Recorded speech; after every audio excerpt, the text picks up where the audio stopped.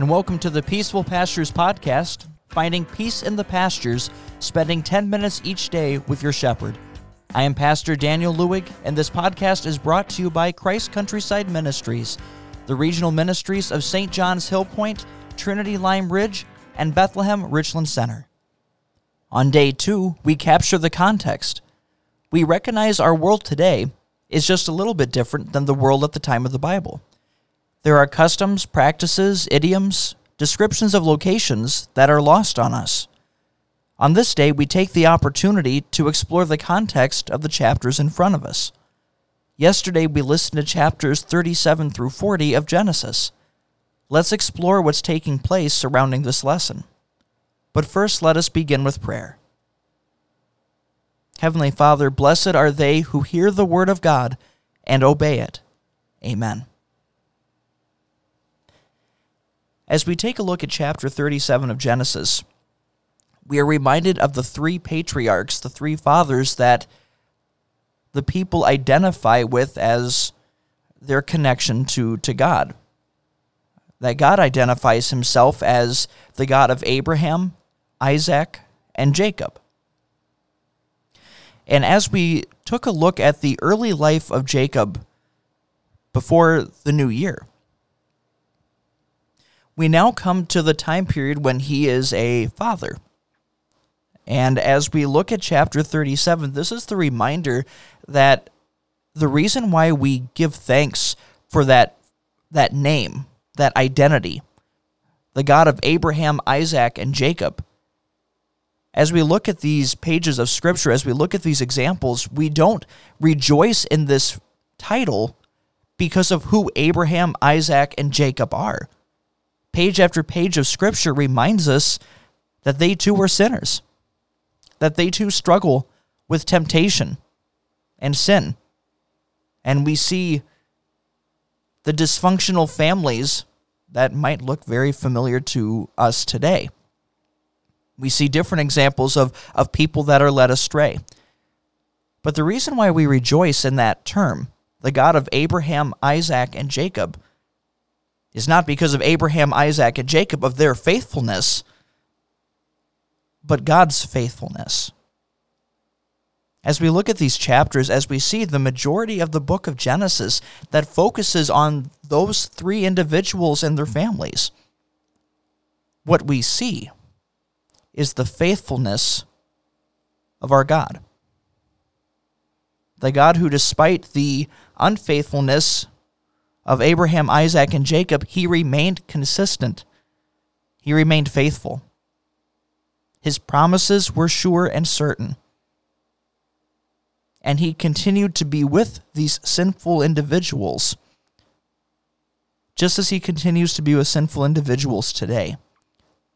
The reason we rejoice in that title, in that name, the God of Abraham, Isaac, and Jacob, is because it is God in that title, God in that name, that faithfulness of God, that is also ours as well. The faithfulness we receive through him, through his promises, and what he has done for us.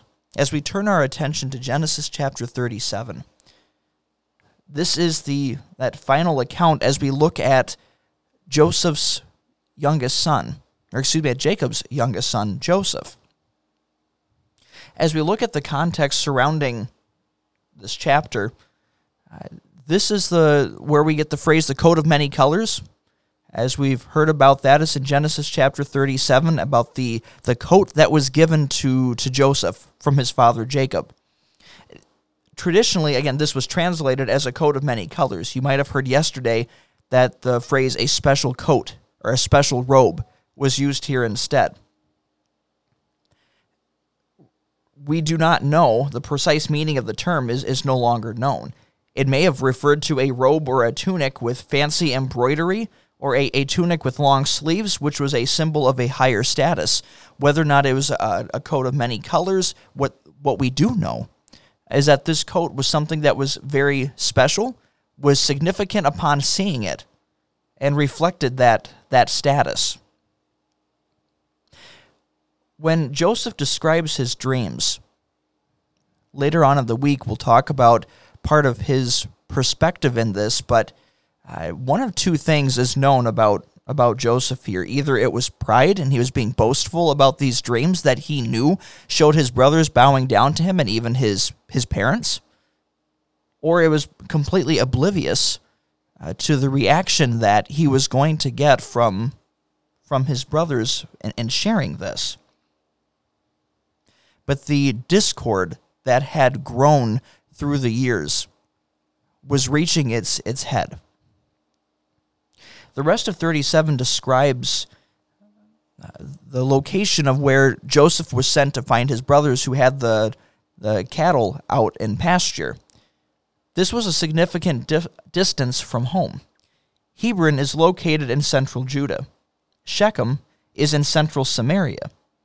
Dothan, in verse 17, is even farther north in Samaria. So the brothers are ranging pretty far from home to find pasture for their flocks. This is why it was more believable that Joseph could have succumbed to a wild animal as the brothers plotted his death and demise and the story that they were going to give to their father Jacob. The amount of money that was used here for the selling of their brother into slavery indicates that Joseph was still considered to be a boy rather than a man, based upon elsewhere in Scripture the amounts that are used for this type of a purchase. In chapter 38, like the brothers' selling of Joseph, this chapter is another evidence of the moral decline of Jacob's sons. As we talk about the custom of levirate marriage, which is brother-in-law marriage, in which a younger unmarried brother was expected to marry his deceased brother's widow if his brother had left no heir. That was a custom that predated the Mosaic Law, which incorporated a form of levirate marriage into the law in Deuteronomy chapter 25. The purpose of such a marriage was to keep all branches of the family line intact. This also served as another way of providing for those who suffered that loss of spouse, as a way of offering that type of protection at a time when these things did not exist. There was no Social Security. There were no other safety nets that were available at this time. This was meant to be something that helped to provide that at this time period. But what we see here is an example of hypocrisy and falling further into sin. The Bible doesn't mince these examples. It doesn't sweep it under the rug, but it shows the complete lack of faith, the lack of following God, the error of sin, and the total depravity of mankind, even those who are God's own people. But what we see, or at least what I would like you to keep in mind with this portion of Scripture, is how God uses even the sinful acts of men and women for his eternal purpose and good. Through her son Perez, Tamar became part of the line of the Messiah. Along with Rahab, Ruth, and Bathsheba, she is one of the 4 women mentioned in Matthew chapter 1 as mothers who became part of the line of Christ under irregular circumstances.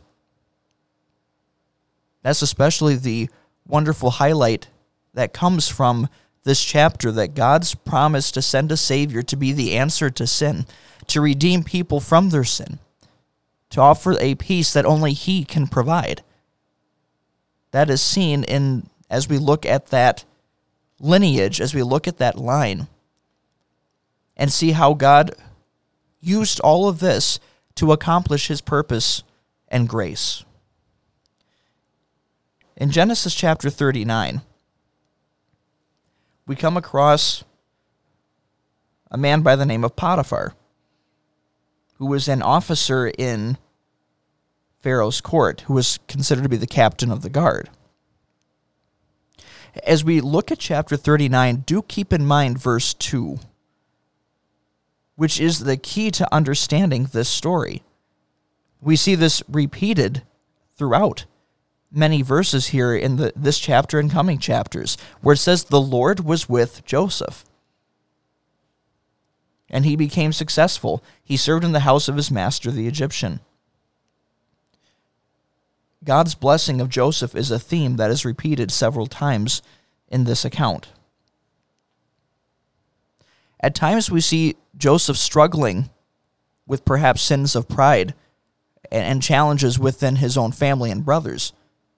But in chapter 39, we see a wonderful example of faith.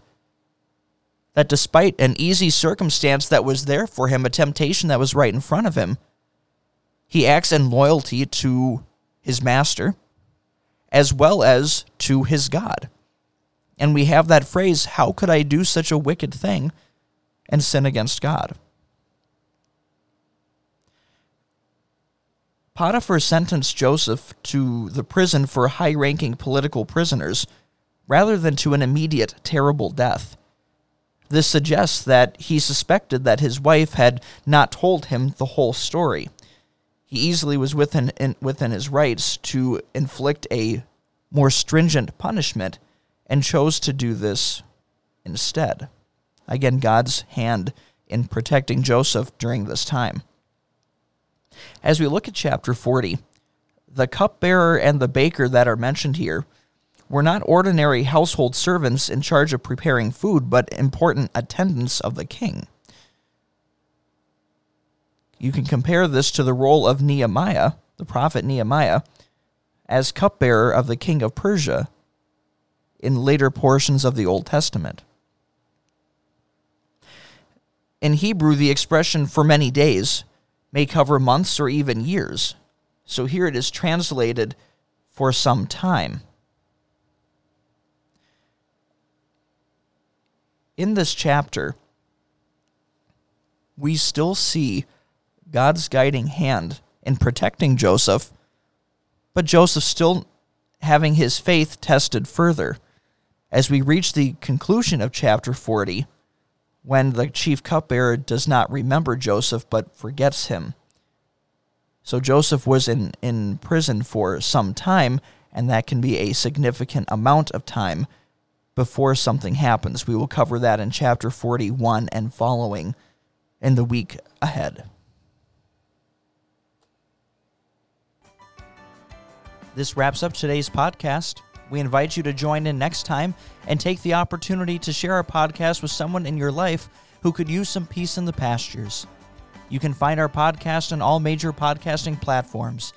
If you have any questions, feel free to contact us at Christ Countryside Wells, WELS, @yahoo.com.